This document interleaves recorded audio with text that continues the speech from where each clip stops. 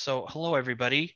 Thank you for watching this live stream. If it's working, my name is Jason Norman. I am Program and Events Coordinator at the Writers Guild of Alberta.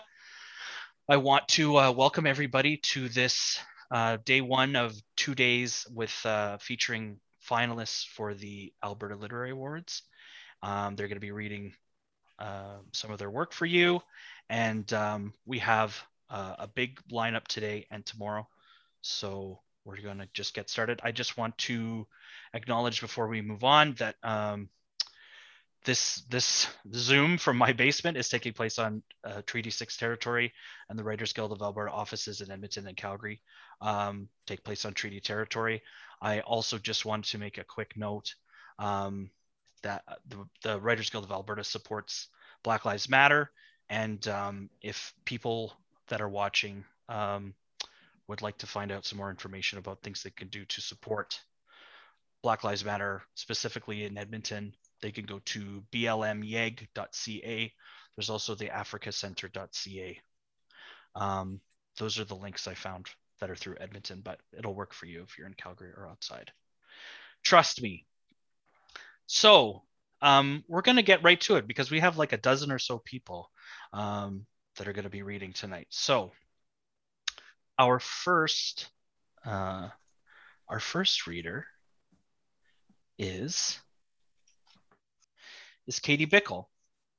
Katie Bickle is the author of Always Brave, Sometimes Kind, a debut novel shortlisted for the George Bounier Award for Fiction in the Alberta Literary Awards.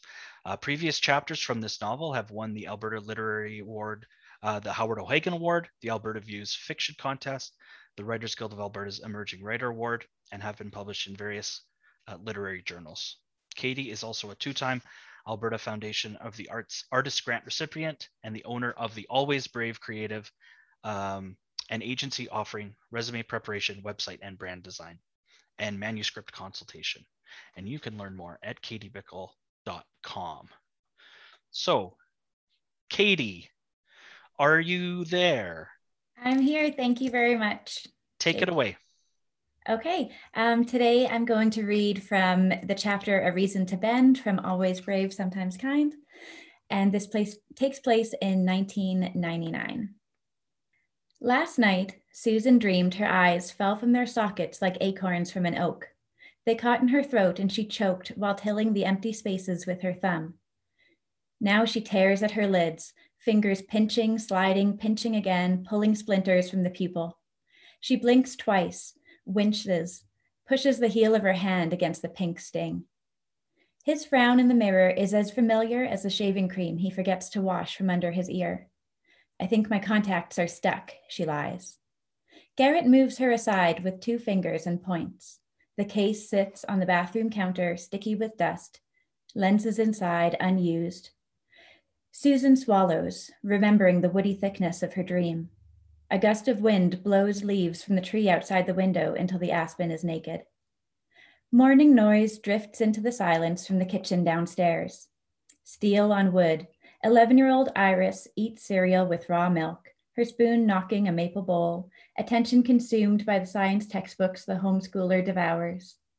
From a tabletop radio, East Coast voices sing It's the End of the World. Susan worries about that radio, its signals and waves bouncing off the walls and all around the house, mutating their genes. Maybe that's why Susan's always changing. If it were off, she would hear daisies shrink into dried fists, the universal winter only 2 months away. None of this will matter, she tells her husband, not after Y2K. Capitalism will crack apart like a rotten squash, and the pump jack will stop. Oil seeping into the land like the earth's a great big sponge. The cosmic patterns say so, she tells him. If only he knew how close she was to figuring out those damn mysterious lines. You might hear my dog every now and then, excuse me. You haven't been taking your meds. I feel fine. Susan. She knocks knuckles against her forehead so he can hear her better. No drugs, no drugs. You know what they do. He holds her wrists between his thumb and index finger. His jaw makes Susan think of the boulder that sits on the top of the driveway, the rock that watches and waits and means home to her in its effort to guard those she loves. A gargoyle is trapped inside that uncarved stone, powerless to ward away the company's evil men. Susan will be sent away, and soon. What she wonders is whether she'll come home to that stone. She starts to cry, and the granite in Garrett's face softens. He sighs and imagines his exhale, blowing dandelion seedlings from her shoulder. None of this is his fault. She'd let go 1,000 wishes for him if she could.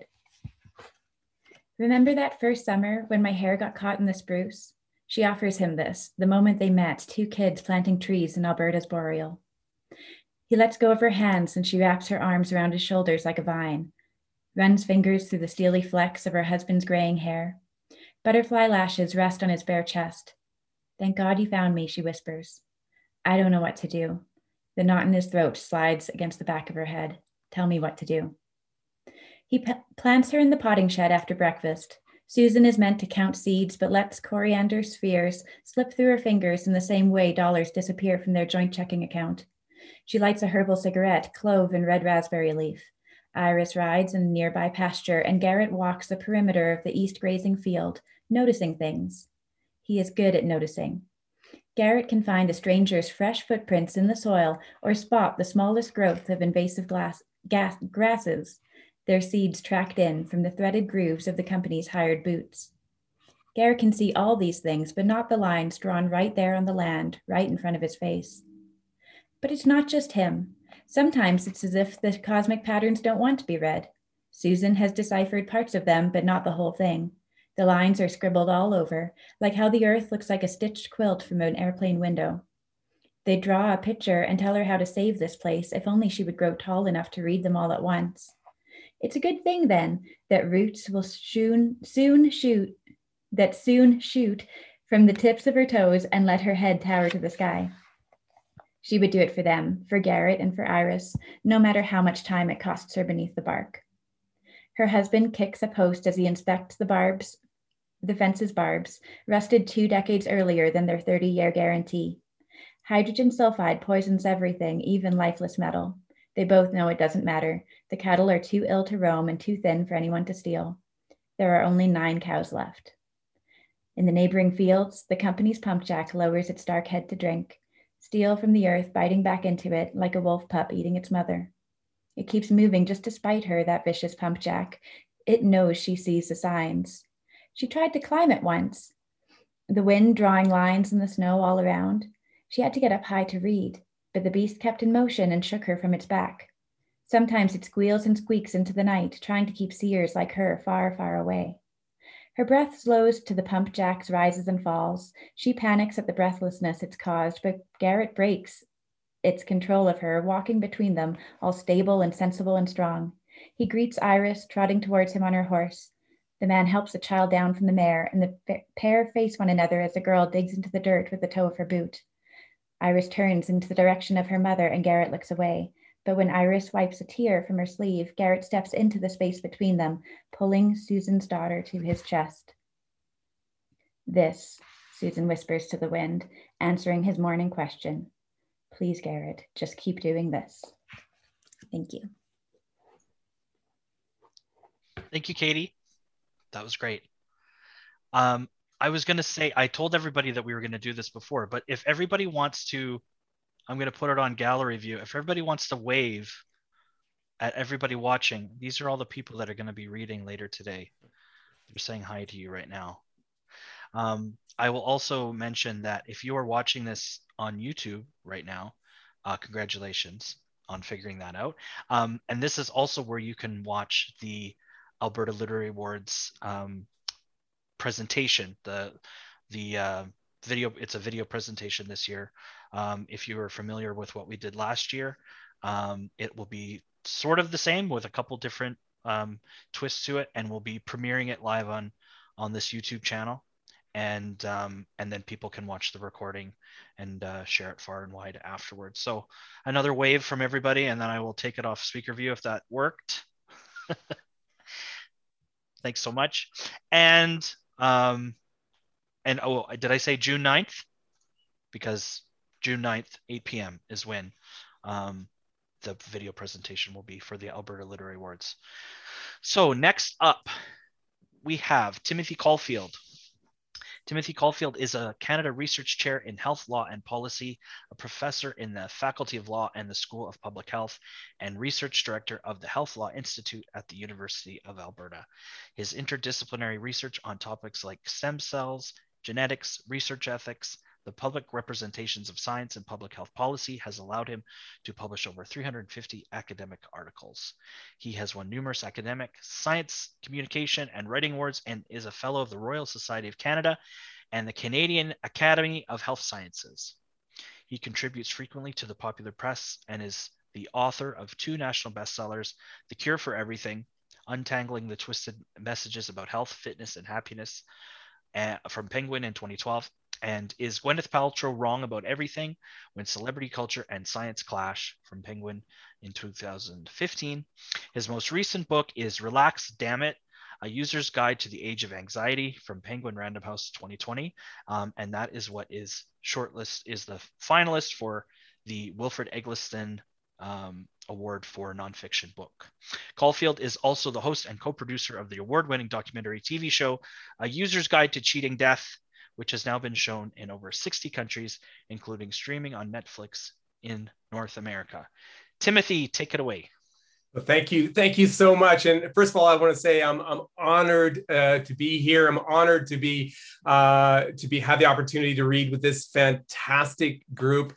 Go Alberta authors. I am going to read from my new book, Relax, Damn It.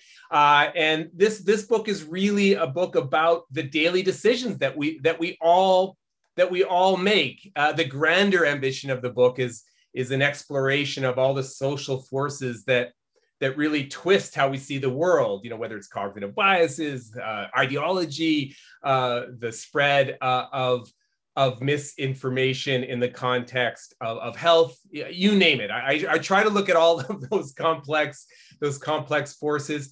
But the gimmick is it takes place over a typical day. And I use those kind of decisions that we all make, hopefully to make it relatable. And I look at some very serious decisions that we all make, but I also look at frivolous ones. And that's what I'm going to talk about today, a pretty frivolous decision that we all make. So here we go. 6:50 a.m., get dressed. Once upon a time, I owned handmade custom leather pants, and I wore them in public. More than that, I wore them on stage. They were tight, as I said, custom. I was fronting a new wave band during that nanosecond of history when that wasn't a horrifyingly embarrassing thing to admit. It was agreed upon by everyone in the band that getting custom leather pants was a very new wavy thing to do. We each got a different color. Seriously, we did this. Shortly after our first all leather gig, a fan approached to tell me she'd enjoyed the set. I was feeling pretty rock star. But just as she turned to leave, she pointed to my crotch and said, "By the way, you can't wear underwear with those, especially tighty whities." This unsolicited advice led to an emergency band meeting. After carefully inspecting each other's rears in different lighting conditions, we really did this, we all decided she was right. The underwear had to go. The underwear lines were simply not acceptable. Thus, all future gigs were performed commando, sans undies. Now, I've been calling these pants leather, but in reality, they were made from a leather-like material. It was like wearing tight-fitting plastic garbage bags. The stage was hot. I jumped around and sweated like a pig. We were 5 young men who rarely washed our clothes. You can do the math. When I unzipped my pants to pee, it was as if I was standing over a compost bin filled with old cabbage. I believe it was our light man who put an end to the leather madness. Get rid of those effing pants or get rid of me. I remember that like it was yesterday. Why did I tell this story? Well, underpants are a fine idea if comfort and the control of odor are your concern. So my recommendation is to wear them, as I have done every single day since my leather pants fiasco. Surveys suggest that as many as 25% of us go commando some of the time, and a whopping 7% live sans undies all the time. There are no health risks associated with this practice, but yuck. And if this is how you want to swing through the day, fine. But please wash your pants if you're sitting next to me on the plane. To be honest, if you are a male, the only big undergarment decision is boxers or briefs. There has been a bit of research, but not as much as one would expect given the intensity of the boxer versus brief debate, that suggests that snug underwear, such as the classic tighty-whities, results in a higher scrotal temperature and as a result, a reduced sperm count. A 2018 study of men attending fertility clinics found that those who reported wearing boxers had a higher sperm concentration. Other studies have come to less pessimistic conclusions, finding that the selection of underwear had no effect on time to pregnancy for couples aiming for that goal. If that isn't your goal, then wear whatever you find comfortable. If you are trying for pregnancy, going with boxers might help a small amount, but the data isn't conclusive. It couldn't hurt.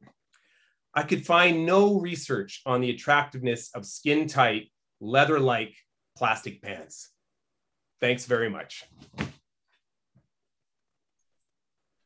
Thank you, Tim, for that very important work that you do. It's crucial. It's crucial. Absolutely. Oh my goodness. Okay, we will move on to our next reader, Tyler Enfield. Tyler Enfield is an Edmonton-based writer, photographer, and filmmaker. His most recent book, Like Rum Drunk Angels, is the 2021 winner of the Western Writers of America Award. His previous novel, Matter Carmine, won the High Plains Book Award and was a finalist for the Robert Croach City of Edmonton Book Prize. He is also the co-writer and director of Invisible World, produced by the National Film Board, winner of 3 Alberta Film Awards. He lives with his wife and 2 daughters.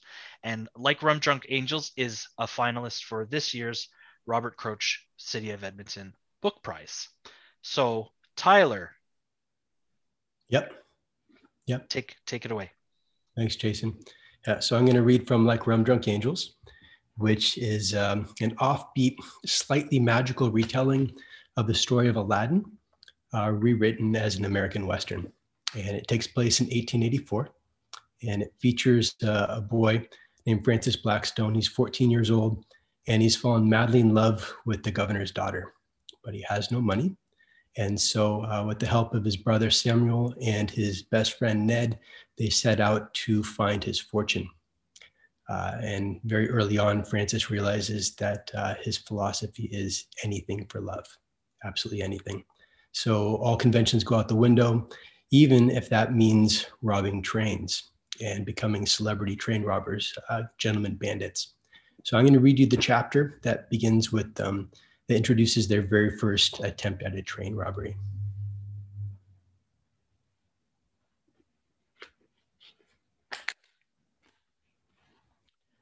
So it begins. They enter through the back door of the train and find the passenger car is loud and buoyant like a dinner party, with everyone engaged in some form of exchange while a waiter in a tuxedo pushes a drink cart down the aisle, taking orders and pouring elaborate, colorful concoctions into long stem crystal. No one appears to notice the gang. Francis steps forward. He asks aloud for everyone's attention, but his voice, unfortunately, fails to crest the din of merriment in the car, and he may as well be reciting Shakespeare to a tree full of toucans for all the good it does. Francis raises his pistol above his head and fires a single round through the roof of the car. All conversation ceases. This is an important moment. I'm now fully born, he thinks. I am ready. My name is Francis Blackstone, and we are 3/4 of the Blackstone Temple Gang. I'll kindly ask you to put your hands in the air, for this is a San Joaquin County train robbery.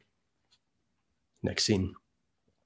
His brother Samuel walks down the aisle with his upturned hat before him, working the passengers to the right.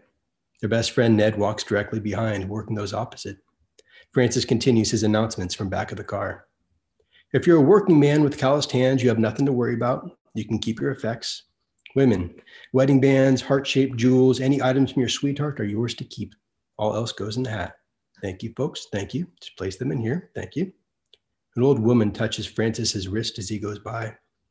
I just want to say it's so wonderful how you're going about this. Well, thank you, ma'am. We do our best. Not like this other riff-raff calling themselves outlaws. No manners whatsoever. It's young men like you who give us hope. Francis pats her hand.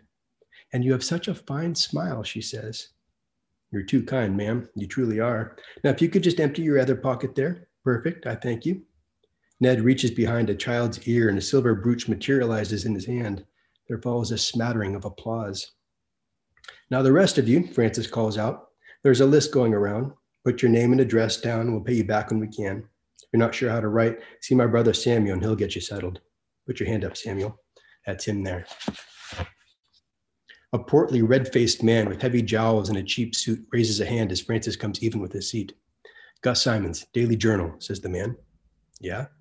Would you mind, says the man, removing a notepad and a pencil from his breast pocket, if I ask you a question or two? Next scene. Just a few more moments, says Gus Simons, standing behind the tripod with his head buried beneath the camera's cloth hood. This pose is getting heavy, says Francis. It looks like nothing, but you hold a pistol out long enough and it's like a bucket of bricks. I hear you, says Gus. I hear you. These tin types are slow as molasses, but we're almost there. Francis turns his head, addressing the car in general. Sorry, folks. I didn't realize this was going to take so long. No bother at all, say the passengers. One of them, a finely dressed gentleman with pomaded hair that's parted down the middle, a smudge of a mustache and little brass-rimmed glasses, has volunteered to stand opposite Francis's pistol with his hands in the air, though the man's face is turned to the camera. And we got it, says Gus Simons, emerging from the hood. Now let's get another with the three of you together, right over here by the window. And let's see, let's try someone new.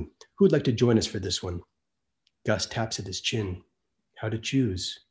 Row upon row, the sea of hands waving like posies in the breeze. Next scene. After the holdup, the gang rejoins the conductor outside and begins repair of the tracks. Gus Simons follows close behind, tripod on his shoulder, huffing about and trying to play it smooth. The truth is, he can't believe his luck. It's finally here, the big one, the scoop every reporter lives for. By ones and twos, the passengers disembark, out of interest, out of boredom, and before long, most have begun pitching in with the repair of the tracks. It's a work party. Earnest, broad-shouldered men throw back their suspenders, grab shovels and sledgehammers and crates of iron ties. Women cluster beneath parasols and wave half-moon fans, while the waiter in his tuxedo, a suit of fantastic origin, impervious to wrinkles, odors, insects, spills, goes about in a solemn prance, delivering trays of cold pork sandwiches and lemonade. Gus Simons is in a state. He's everywhere at once, taking photos, scribbling, sweating. Whenever he stops long enough to consider the image plates within his satchel, his heart pounds so hard he can barely breathe. Forget the journal, thinks Simons. He's going straight to Not Post with this one. They'll reprint in Washington, Philadelphia, Boston, Chicago. He glances about for another shot, something may have missed, but feels confident he's covered everyone at this point. Passengers, train staff, the gang. He has group shots of every possible combination too. Posed in freestyle, silly faces, human pyramids, everyone jumping at once. He returns his attention to the standout, young Francis Blackstone. If he plays this right, hitches himself to the right star, Gus Simons will never have to introduce himself again. Let's get one last photograph of you, Francis, alone with your pistol, says Simons, dipping his head beneath the hood. Just aim it at the sky. Perfect. Hold that. An idea strikes him. It's accompanied by something like a sizzling blue current. Also, a general intimation of success. Otherwise, Gus Simons has no way of knowing he's about to take the single most recognizable photograph of his century. On second thought, says Simons, let's have you point that thing at the camera. Thank you. Thank you, Tyler. That was great. And I just want to say hi to Janny Edwards, if Janny's watching. Hi, Janny. We tried to get through some technical difficulties today, but we just weren't able to fix it. But maybe we'll get Janny for the next one. Next up, we have Lee, I believe. EFGJ. Lee Lee Kavern is an award-winning author of short stories and novels. Her short stories have garnered the CBC Literary Award, Western Magazine Award, Hazel Mills Memorial Short Fiction Prize, and the Howard O'Hagan Award. After All, selected for Canada Reads and nominated for Alberta Book Awards. The Matter of Sylvie, nominated for Alberta Book Awards, and the Ottawa Relit Award. Lush triumphant finalist 2018. Best of the Net nomination 2018. Her work has been produced for CBC Radio, published in Grain, Event, Descant, Air Canada, En Route, Tishman Review, Globe and Mail, Subterrane, Loft 112, Radical Books, and online at Joyland, Found Press, and Little Fiction. Lee, are you there? I am. Thank you, Jason. And Lee, your short story, Players, is a finalist for the Howard O'Hagan Award this year. Take it away. Awesome. Awesome. Thanks very much, Jason. And thank you to everyone out there in YouTube land that's spending their Wednesday evening with us. That's very big of you. So I'm going to just read from the start of my story called Players. And this is about a family that smokes together. Players. When I still lived at home, after dinner, I would go down to the Rexall drugstore. The drugstore was on the corner next to Olympia House of Pool, where my father taught me the stealth art of snooker. He also schooled several swaggering boys I knew from high school who dared challenge him at the game. Whenever we went back into Olympia House, the boys looked at my father with nothing short of adoration in their eyes. For him, not me. I hadn't earned that yet. I didn't go into the pool house tonight. I only peered through the crimson half-moon lettering on the greasy windows to see who was inside when I took the long way around to get my dad's cigars at Rexall Drugs. Get the red El Producto, my father told me, even though I knew that 1,000 times over. Not the blue, he reminded me as I went out the door. My father was particular about what he put into his lungs. I told that to the older woman at Rexall Drugs, whose hair was only a shade lighter than her indigo smock. She set out the first El Producto she could find. Blue. No, the red kind, I said. She squatted behind the counter where the reserved cigarettes and cigars were. It's the last one, she said, slapping the box on the counter. I asked her to order some more for my dad. Please, thank you, you're welcome. My father's evening cigar was a ceremonious thing. Certain combinations were needed for his nightly ritual. A cup of coffee sat on the fold-out TV tray next to his red velvet recliner. A neatly folded newspaper on his lap, Hockey Night in Canada on the television. Stretched out on the sofa, I watched my father position the cigar in his mouth, curling his lips around it like how a horse shows you its long yellow teeth. My father fished around with one hand in his shirt pocket, then around on the TV tray under the television guide. He ran his palms one at a time along the sides of his velvet recliner, checking between the cushions, finally rummaging through the outsides of his trouser pockets to decipher the contents inside with blind, groping fingers.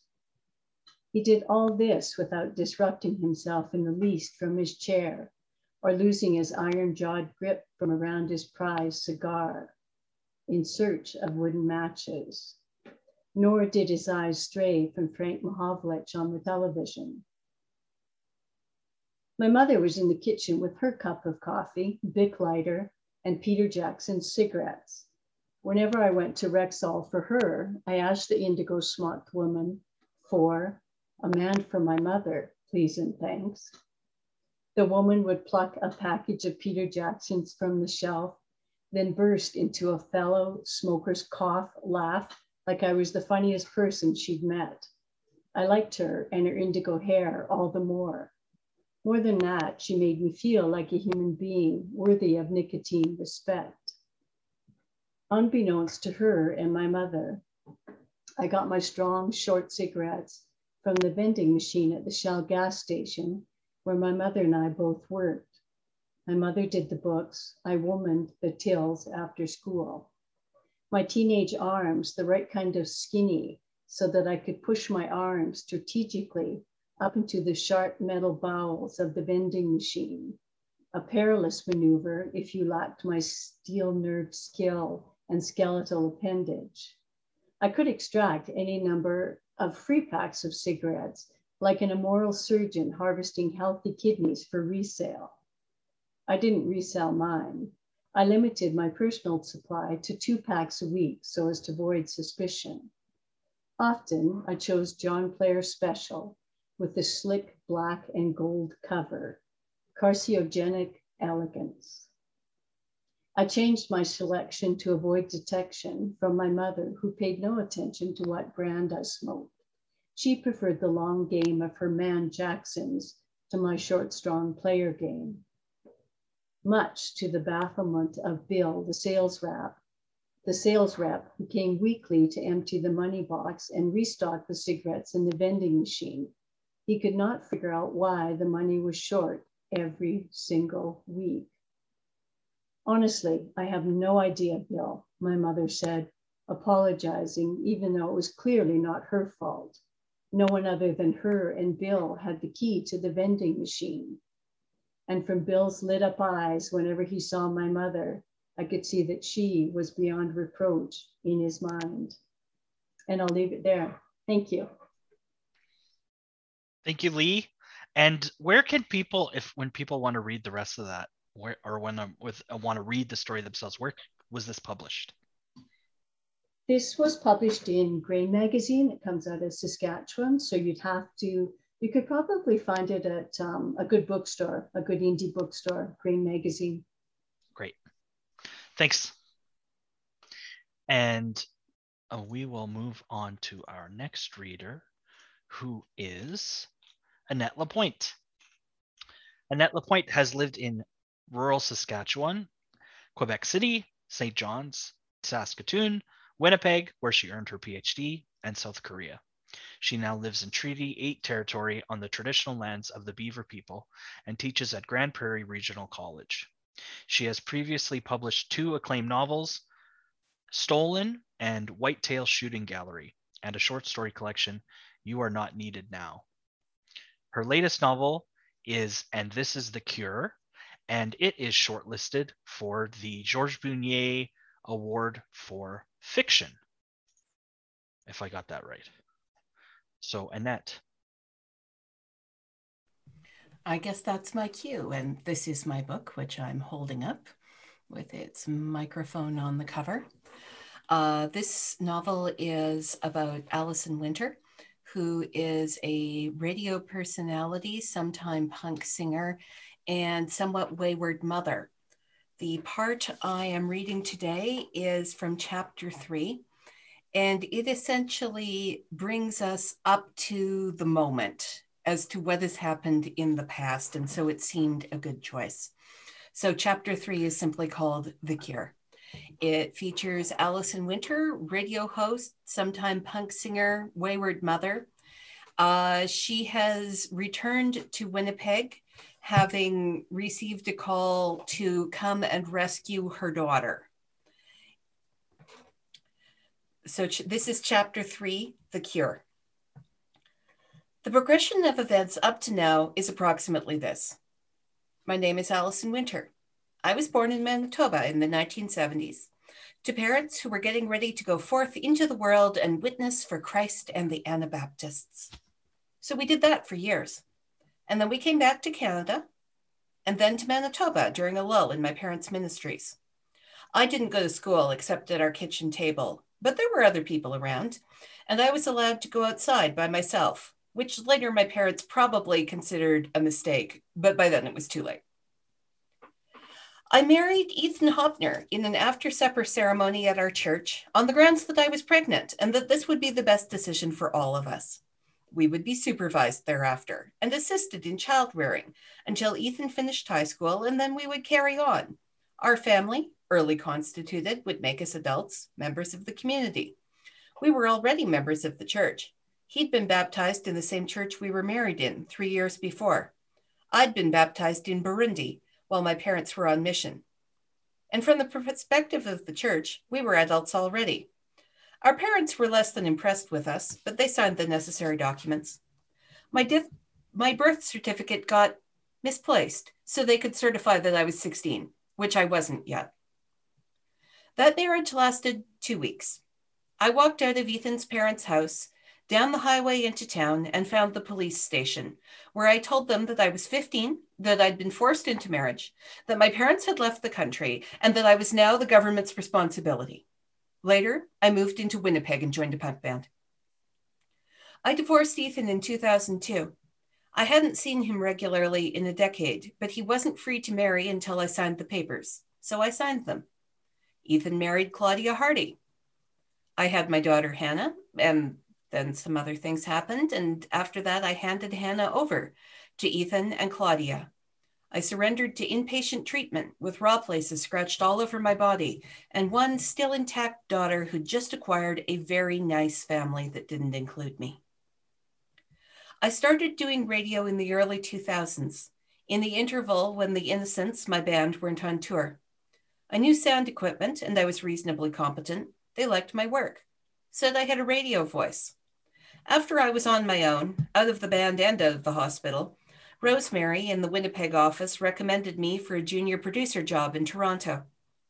I did 18 months, filling in for a half dozen people, the oldest, most junior producer running segments for anybody who needed something run or doing boards if someone called in sick. I met Jay Beaton.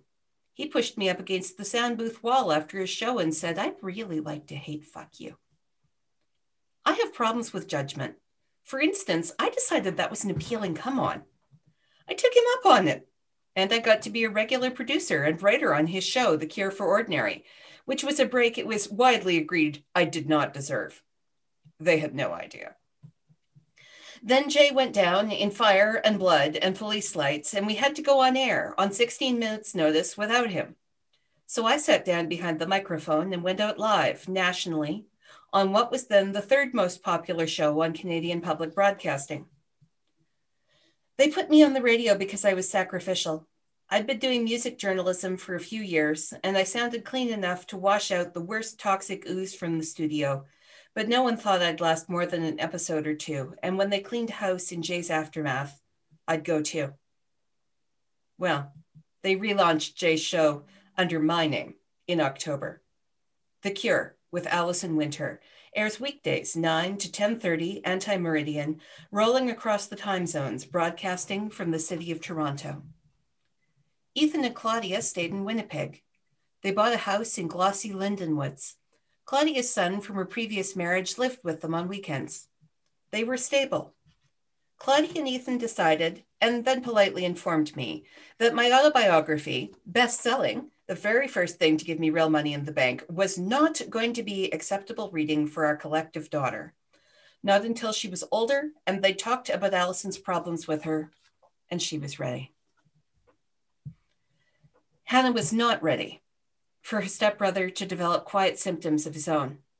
Claudia and Claudia's ex dealt with him and talked to him and suggested that if he wasn't going to take his medication, he shouldn't come by the house. I had a certain amount of sympathy for him. It's hard to stay on your meds. The first months, it's like something chewing on your brain. These days, I do okay. Nobody whispers in my ear. I only ever very briefly thought members of my family were dangerous. The only one I was ever scared of enough to attack was Hannah, and I stopped myself before something happened in any permanent way. Hannah's stepbrother came to his mother and stepfather's house in the middle of the afternoon on a Tuesday. He argued with his mother. He hit his mother, Claudia, with a kitchen chair. He hit her with it a large number of times. Sometime after that first incident, Ethan came into the kitchen, encountered his stepson, and was stabbed repeatedly with a kitchen knife. The stepson was in the house for 3 more hours as the police measured it before he killed himself. Hannah was in the basement.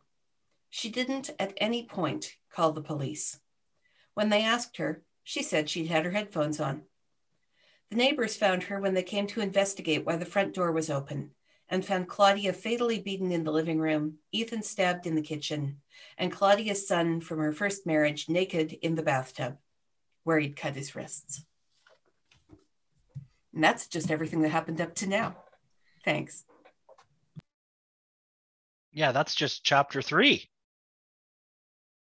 Or is that what you said? Or 3 or 4? Yeah, that's chapter 3. Chapter 3. And it's just catching us all up. Thanks, Annette, and sorry for the technical thingy that happened there. We're gonna see if it's gonna stick like this. Okay, I think it's back on me now. Okay, perfect. We'll go to our next reader, Clem Martini.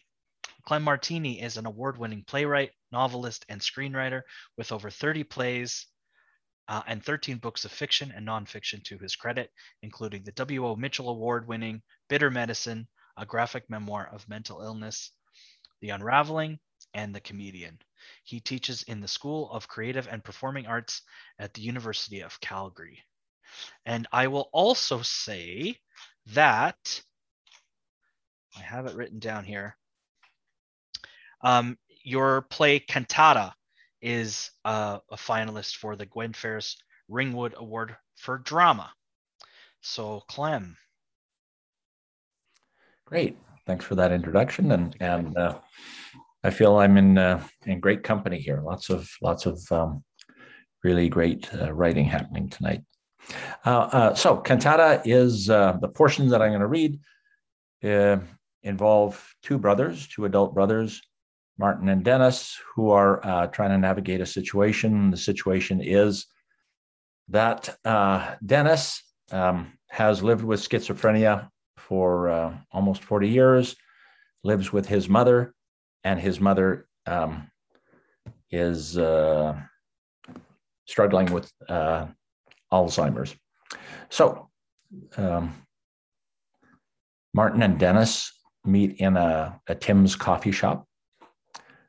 Martin says, are you going to drink your coffee? Dennis says, it's good, although I prefer Tim's.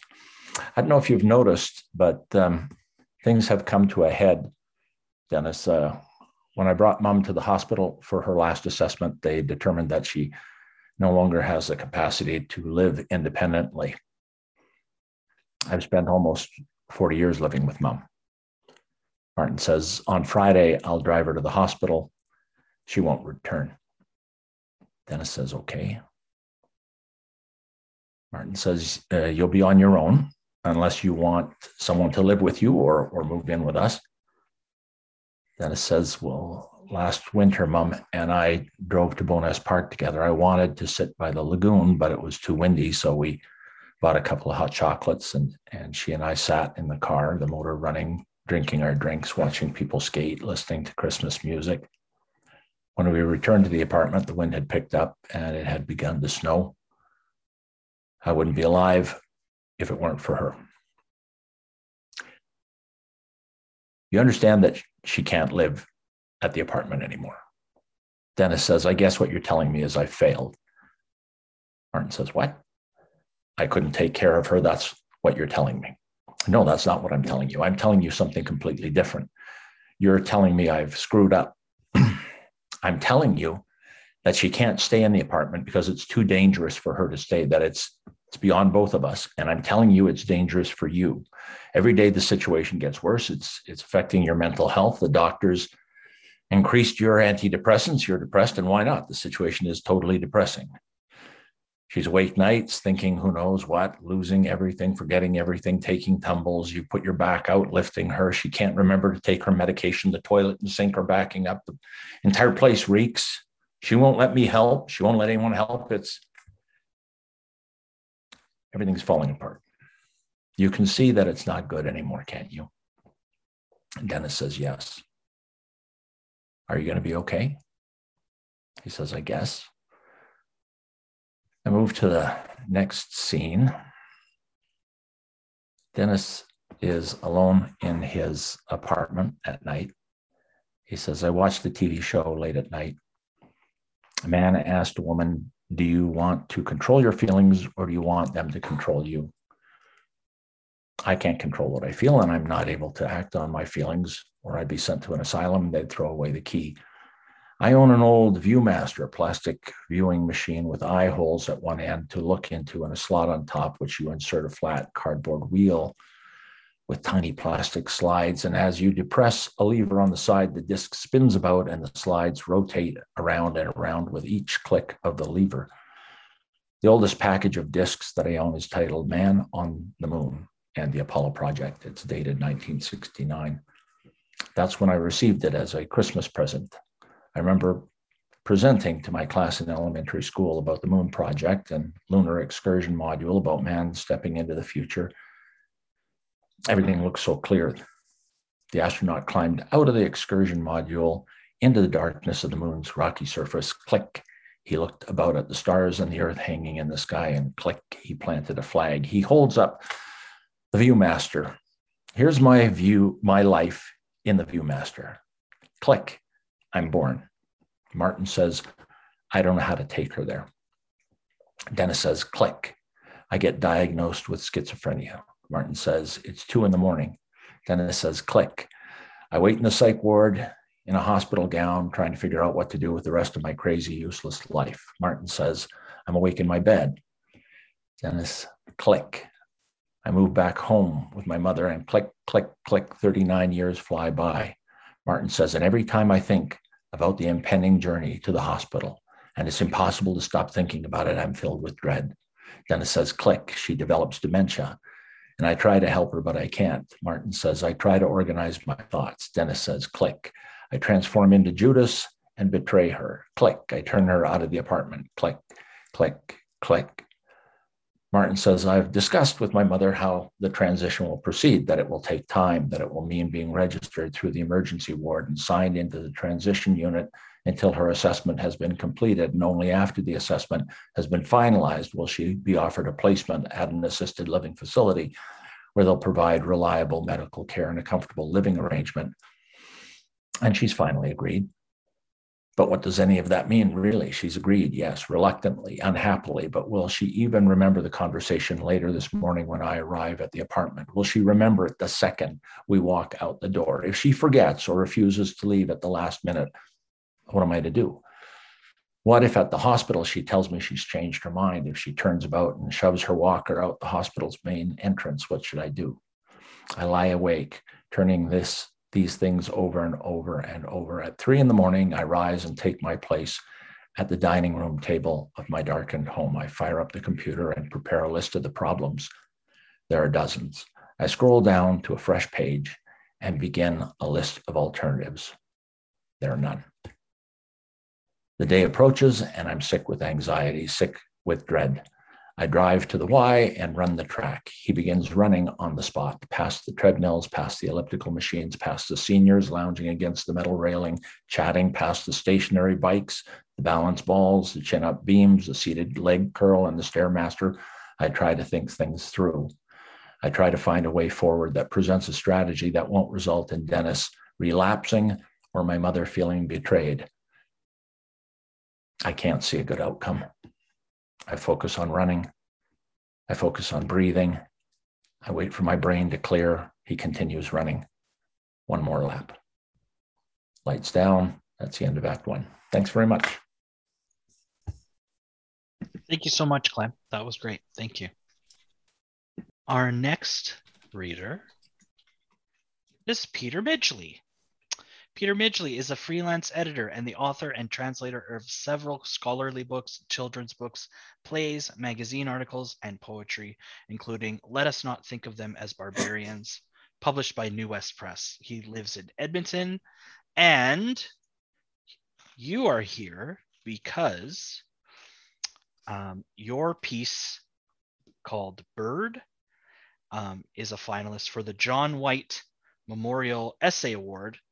And this is an award for a previously unpublished work. And when the jury read it, they didn't know it's read blind, this award category. So they don't know who is submitting it. So you're a finalist for that one, which you already knew, but I'm just telling everybody that's listening. So take it away, Peter.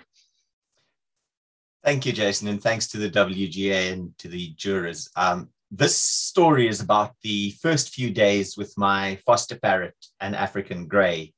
For those who don't know it, African greys are among the most trafficked birds and the most abandoned birds in the world. And because of their parrots, they outlive their owners. So please, if you can, do donate to bird shelters and help to rehome them where you can. So, Bird. Let's call him Bird. I'll tell you his real name, but I fear for your safety. He arrived in the dead of winter with barely a covering on his body, a plucked chicken tucked away in a corner of his cage, stressed to the final feather. It's been years now since we took the poor waif in, but I remember that day and those first few weeks that followed as if I had just walked back to my car on that February afternoon. We sat down for an interview at the foster home, my wife, my bird, and I. Across from the table sat the woman from the shelter. We all had to get to know each other first. We needed vetting, you see, to see whether we would take adoption seriously. The woman from the shelter needed to assess us and to see whether we would be a match for Bird. After all, African greys are very picky about who they bond with. It was awkward, and Bird was at his best behavior. So was I. Owning an African grey had been a childhood dream, and this was my chance. Of all the birds imaginable, African greys have a reputation for being difficult to keep in captivity. Oh, that's because they're not meant to be. Bird and I exchanged initial pleasantries. Bird said, "Hello." I returned the greeting. Bird said, "Go to bed." I said, "It's a bit early for that, but how about a cat nap?" The mention of cats must have upset him, for next he said, "Shut up, Bird," and skulked off my arm across the table and back into his cage. From there, he kept a watchful eye on me. When I went to pick him up again, he obliged without fuss. After that, he sat quietly on my shoulder. When we'd finished talking to the woman from the shelter, Bird stepped onto my hand as I put him in his cage. He sat there quietly while the humans took care of paperwork. "Remember to spend a lot of time with him in the first few days," the woman from the shelter said. "He needs to hear your voice and get used to your touch. Parrots respond to touch. It helps them bond." The tone of her voice sounded familiar. It reminded me of the instructor from Lamar's class. "Don't panic. Just breathe. Thousands of men have survived childbirth." That should have been my first clue. At the door, the woman handed me his medical records. In the space reserved for his name, it said X. To the left of that, it said AKA Y. There was a line through that too. And to the left of that, it said AKA B. That too was struck out. And to the left of that, yeah, that should have been my second clue. "Let him get to know you. He has to get used to your touch," the woman reminded me as pointedly as we drove off. I took it as advice. I should have considered it a third warning. As soon as we brought him into our house, Bird started screeching like a newborn. By the end of day one, I called the woman from the shelter. "Just give him time," she said. "He needs to adapt to his new surroundings. You see, that's the problem. I cannot get used to the new surroundings," I said, and reached for industrial earplugs. For the next 2 days, Bird kept to his corner of the cage. I kept to my space. At least he wasn't screeching anymore. Gradually, we reached an understanding. He no longer screeched when I approached the cage with food. I did not approach without consent. Slowly, we inched closer. Bird eyed me with suspicion and withdrew to the furthest corner of the cage. On day 5, I stuck my hand into the cage. It might have as well have been Hannibal Lecter's cell. There was a rapid flurry of feathers, the yell of a harpy eagle, and an unkind word or 10 that would later be repeated to visitors. I retreated to my corner. Bird looked at me. Those eyes demanded Chianti. And I'll leave it there. Thank you so much, Peter. That was great. I just wanted to remind everyone watching that there are more readers tomorrow. So if we didn't finish a category today, we're probably going to have the rest of the people from that category in tomorrow's reading. So we had just about almost every single finalist got back to us. So just wanted to remind people of that. So our next reader is Beth Sanders. Beth Sanders is an award-winning city planner who works with citizens, city government, business, and community organizations looking for practical ways to navigate the complexity of city life so they can hear each other and make better cities. She is the author of Nest City: How Cities Serve Citizens and Citizens Serve Cities. I practiced that earlier. And Nest City is a finalist for the Robert Kroetsch City of Edmonton Book Prize, along with Tyler, who you heard earlier. So, Beth, are you there? I am here. All is good on the technical front? Good. So thank you for that, Jason. I'm here with my book, Nest City. And I think my confession is about, gosh, I stopped counting about 15 years ago when I had spent 17,000 hours at city council meetings across the Canadian prairies, and found myself always observing and witnessing, like, what is this dynamic, this thing that we have when we make cities for ourselves? And it took quite a while, but then a book came out of it. So I'm going to start today with just some words in the introduction. So how Nest City starts. So the nest here is a metaphor. Peter, I'm thinking it's quite apt that I'm following your bird piece with a nest. So this starts with some nesting instincts. One spring morning, my 13-year-old son called me to come see the geese walking to school. I didn't respond right away and continued to fold laundry. He called again with more vigor, so I joined him beside his abandoned breakfast at the kitchen window. And he wasn't joking. 2 adult geese and 5 yellow goslings were making their way down the sidewalk. They crossed the road, turned a corner, and started to head down another street. This was usually the time when I head out for a walk to the ravine that runs through my neighborhood before I get to work. So I followed the geese. They seemed to know where they were going.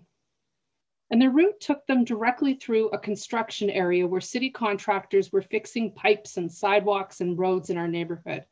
And the geese stopped to tuck in between 2 houses along the way, perhaps because of the noise, the bustle, the vibration of the construction site and the heavy machinery. I zipped ahead to tip off one of the workers, and instantly this 20-year-old wanted to know where they were. He spotted them, and then he went to talk to his boss. And before I knew it, the contractors had stopped their work. Being geese, they didn't know that the road was closed, and they waddled through the construction site while the workers watched in silence. And these geese didn't know that the next 2 roads to cross were both 4 lanes of busy morning traffic. And the 20-year-old construction worker and the 50-year-old construction boss and I took it upon ourselves to step into traffic and clear the path. The drivers were raging mad, and then they were thrilled. We helped the city stop for a moment to make a safe crossing for the geese. We did not direct the geese. They knew where they were going. We just stepped out into traffic and followed our sense of direction as much as the geese did. We knew the initial reaction of the city would be the anger of morning commuters, yet knew it was the right thing to do. Sometimes what needs to be done needs an escort, a path cleared. and the 50-year-old construction boss walked with the geese to the ravine and down the river to make sure they arrived safely, and he followed a call from his heart. But this notion of escort for me, this notion of being with what wants to happen but not making it happen, is a new form of leadership. It's about letting what wants to happen happen. It's about revealing what wants to happen.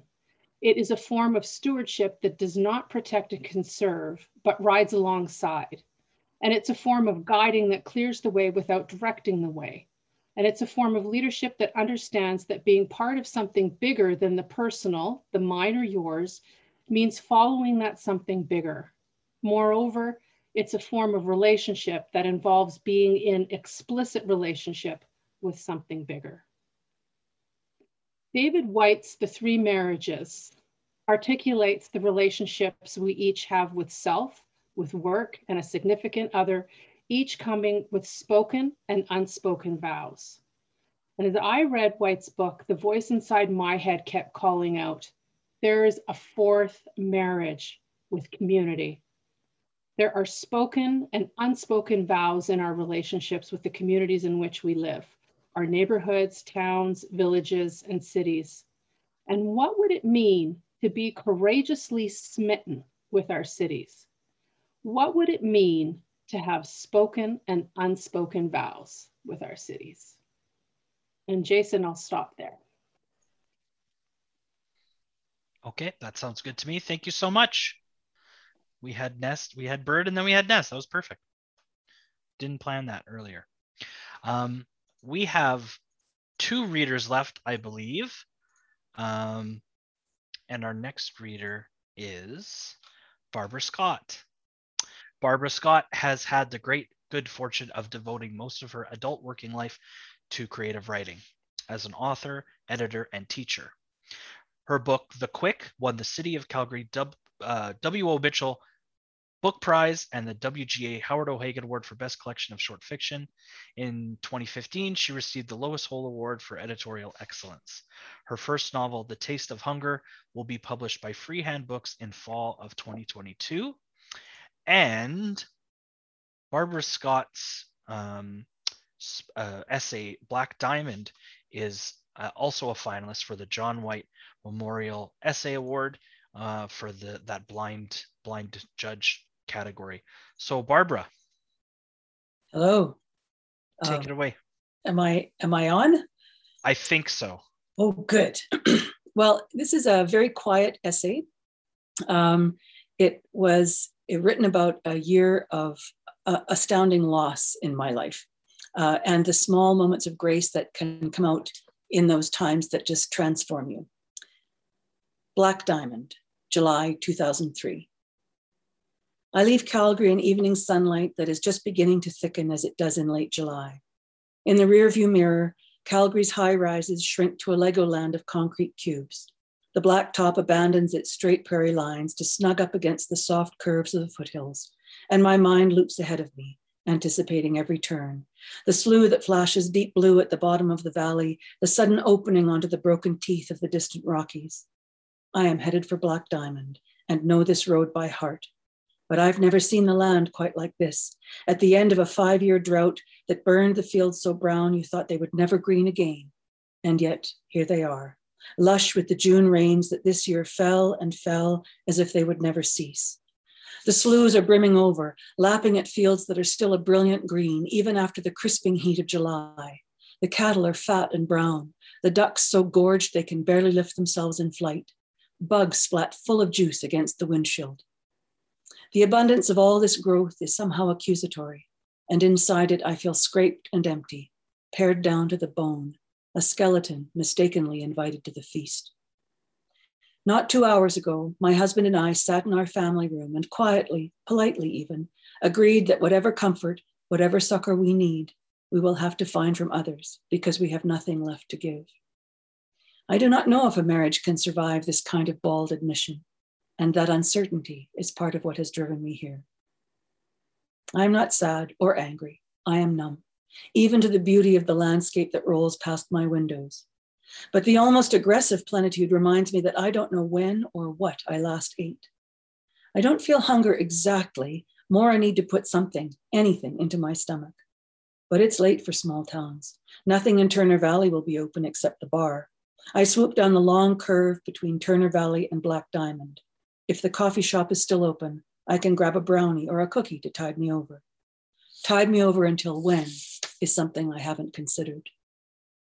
As I pull over across from the coffee shop, I see that the squat orange stucco building has been topped with lime green paneling and a yellow and white sign. Subway has come to Black Diamond. When I shut off the ignition and with it the air conditioning, heat pounds through the windshield. Maybe Subway wouldn't be such a bad idea. At least it would be cool. And at least I would be spared the exertion of choice. My parents retired in Kelowna, and on the drive there, the Subway in Golden was often my pit stop, the right time for a pee break and a bright bite to eat. I know the menu like the back of my hand. But beside the coffee shop is the grocer's, an old wood-sided building painted dark forest green that has been there as long as the town has, so far as I know. And in front of the grocer's is a blackboard with a chalk sign, homemade burgers, $5.50. A burger. I try on the thought for size. That might be nice. But just as I open the car door, a man comes out and pulls the sign indoors. The grill is set up in front of the store in the full blaze of the setting sun. I can't even imagine the kind of heat that man has put up with all day. No wonder he wants to quit. Still, I turn my back on Subway's promise of engineered air and walk across the street to see if the grocer has other edibles for sale. The store sells a little of everything in a dingy, anachronistic atmosphere.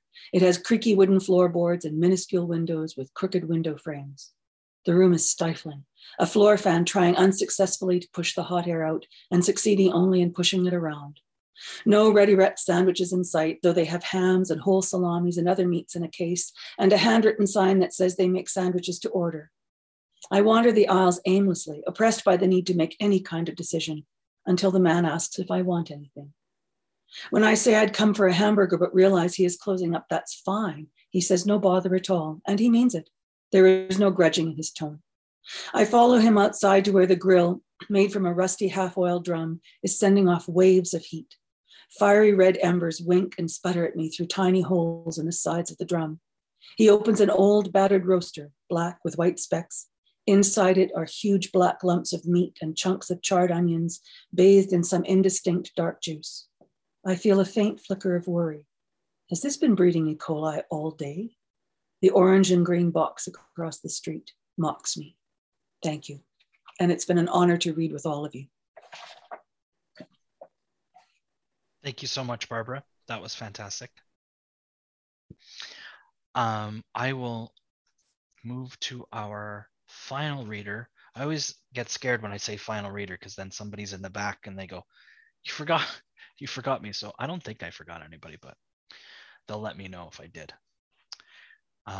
Gina Starr-Blanket. Gina Starr-Blanket is a Canada Research Chair in the Politics of Decolonization and an Assistant Professor in the Department of Political Science at the University of Calgary.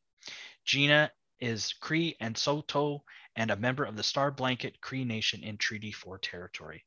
She is the principal investigator of the Prairie Indigenous Relationality Network, and her research takes up questions of treaty implementation, prairie Indigenous life, gender, and Indigenous feminism. And your book, entitled Storying Violence, where do I have it written down? Storying Violence, Unraveling Colonial Narratives in the Stanley Trial. And your co-author is also here on that book, Dallas Hunt. Dallas Hunt is Cree and a member of the Wapsipipi Swan River First Nation in Treaty 8 territory in northern Alberta, Canada. He has had creative and critical work published in the Malahat Review, Arc Poetry, Canadian Literature, and the American Indian Culture and Research Journal. His first children's book, Awasis and the World Famous Bannock, was published through Highwater Press in 2018 and was nominated for the Elizabeth Razik Cleaver Canadian Picture Book Award. His teaching and research interests include Indigenous literatures, Indigenous theory and politics, Canadian literature, speculative fiction, settler colonial studies, and environmental justice. Gina and Dallas, are you there? We are. Thanks, Jason. So I'm just going to read a little bit from the introduction of our book, and Dallas is going to read an excerpt from the conclusion. On February 9th, 2018, a white settler farmer named Gerald Stanley was acquitted by Saskatchewan's Court of Queen's Bench for the murder of Colton Boushie, a Cree youth from the Red Pheasant First Nation in Treaty 6 territory. Colton was a passenger in a vehicle that drove onto the Stanley farm on the night of August 9th, 2016. On their way home from swimming in a river, he and a group of friends had a flat tire and drove into the Stanley's yard in search of assistance. A series of altercations took place between the Stanley family and two of the male youth who had exited the vehicle, at which point Stanley retrieved and fired a 1947 Tokarev TT-33 handgun into the air. He would later explain that he was firing warning shots to make noise, as he did when wild animals came onto his farm and he wanted to scare them away. By this time, Colton had moved to the driver's seat and was trying to start the vehicle to leave the property when he was killed by Stanley, shot in the back of the head at point blank range. Gerald Stanley's wife, Lisa Stanley, told the remaining youths, "That's what you get for trespassing." Stanley's trial saw the unfolding of a narrative that would prove powerful enough to justify his actions to an all-white jury from the Battleford's Judicial District. The narrative crafted by the defense centered around a hangfire, a magical gun that misfired in a, quote, freak accident, end quote, which occurred during what Stanley characterized as a moment of pure terror. The supposed terrorists were a car full of Indigenous youth presumed to be planning to steal or cause damage to a quad that was parked in the Stanley's yard. Stanley's defense lawyer, Scott Spencer, did not explicitly argue that Stanley killed Colton in self-defense, but Stanley's version of events, defense of his property, family, and his own life were recurring themes throughout the trial. He described his actions as driven by a concern for the security of his adult son and wife, which gave rise to a narrative crafted around the chivalry he demonstrated when confronting Indigenous youth presumed to be lawbreakers. We will never know the jury's rationale for acquitting Stanley on charges of both second-degree murder and manslaughter. What we do know is that the evidence offered by firearms experts did not support the hangfire situation described by Spencer, and even if it had, Stanley was still not exercising the level of care that he should have been while using a gun. Yet the narratives constructed by the Crown were compelling enough to make his conduct appear reasonable in light of the supposed terror he faced. This book, much like the dialogue surrounding the trial, isn't strictly focused on the death of Colton or the trial of Stanley. What we are interested in are the affective and material realities of the narratives surrounding Colton's death. This is particularly important because the prairies, and white rural Saskatchewan in particular, are marked by mythical tropes about the virtuousness of its people and the righteousness of its political and cultural formations. Indigenous people are outside of these myths, except when we can be invoked in ways that bolster them. Instead, there are many tropes about Indigenous people that function to naturalize our exclusion, immiseration, and ultimately, death. Storing Violence explores the structure and operations of colonialism in the prairies, a process that is historic, ongoing, and systemic. It organizes nearly every realm of social, political, and economic life at multiple scales. Our aim here is to unsettle dominant accounts of Colton's death, framed by narratives of settler life in the prairies, and center instead the experiences of Indigenous people. We focus on the particular ways that racialized and colonial logics have shaped Indigenous and non-Indigenous relations in these spaces. To do this, we historicize the present by exploring the operations of discourses of white superiority and Indigenous inferiority in Saskatchewan over time, and by explaining how these continue to shape contemporary relations in these geographies. We deliberately place a spotlight on that which forms the supposedly invisible backdrop of oppression, interrogating the taken for granted assumptions about Indigenous peoples that exist in the prairies, and explaining the ways in which they function to configure the lives of all who reside here. This book is an act of restoring as well, a refusal of the dominant ways Indigenous peoples are understood and consumed, and of the dominant ways that our stories are told within settler narratives. Narratives of indigeneity are often told within heavily circumscribed parameters, as stories of criminality, narratives of deficiency, and or overdetermined and overwhelming instances of pathology or trauma. In refusing these settler narratives, we also resist the frames of palatable indigeneity that are oftentimes requested or more precisely demanded of us by settler audiences.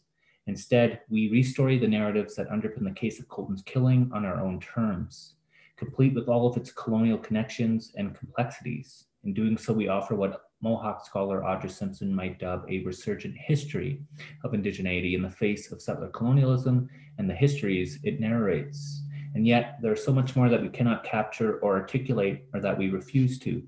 While this book deals with violent acts perpetrated against Indigenous youth, we also want to foreground the incredible courage of the Bouchie and Baptiste families in the wake of the indescribable tragedy.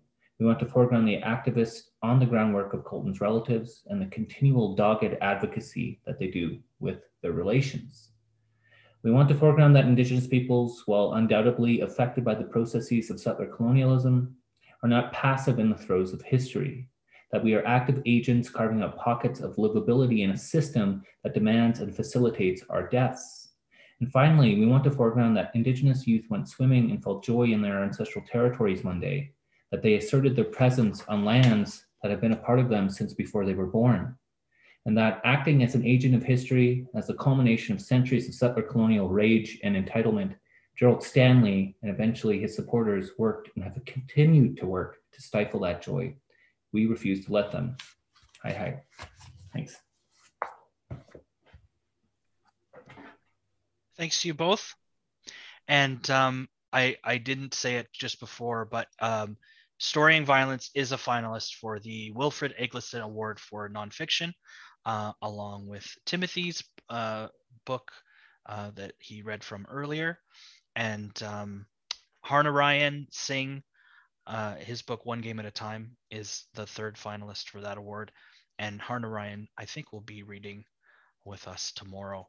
I just want to say thank you to everybody for taking the time to read your work and to share with the people that are watching right now and the people that are going to be watching this recording later. It means a lot that we got so many of you in the same virtual space for this 90 minutes or so. Congratulations to you all on your nominations this year and for the hard work that you've all put into these books and also just to your writing careers in general. And I'm going to put it on the gallery view if people want to wave. I think you're on the gallery view if people want to wave again. I think that worked. So once again, thank you everybody that's watching. Thank you everybody for coming. We're going to do this again tomorrow, same time, same place. There'll be links all over the internet, and on the evening of June 9th at 8 p.m. will be our awards presentation where you get to find out all the stuff that happens. Because nobody knows until the awards are given out what exactly is going to happen. So thanks again, everyone. Thanks to everybody in this in your Zoom boxes. It was really great to hear you read. Have a good rest of your evenings and your weeks. And thank you again so much. My name again is Jason Norman. I'm with the Writers Guild of Alberta, and I will hit end stream right now. So thanks again, everyone.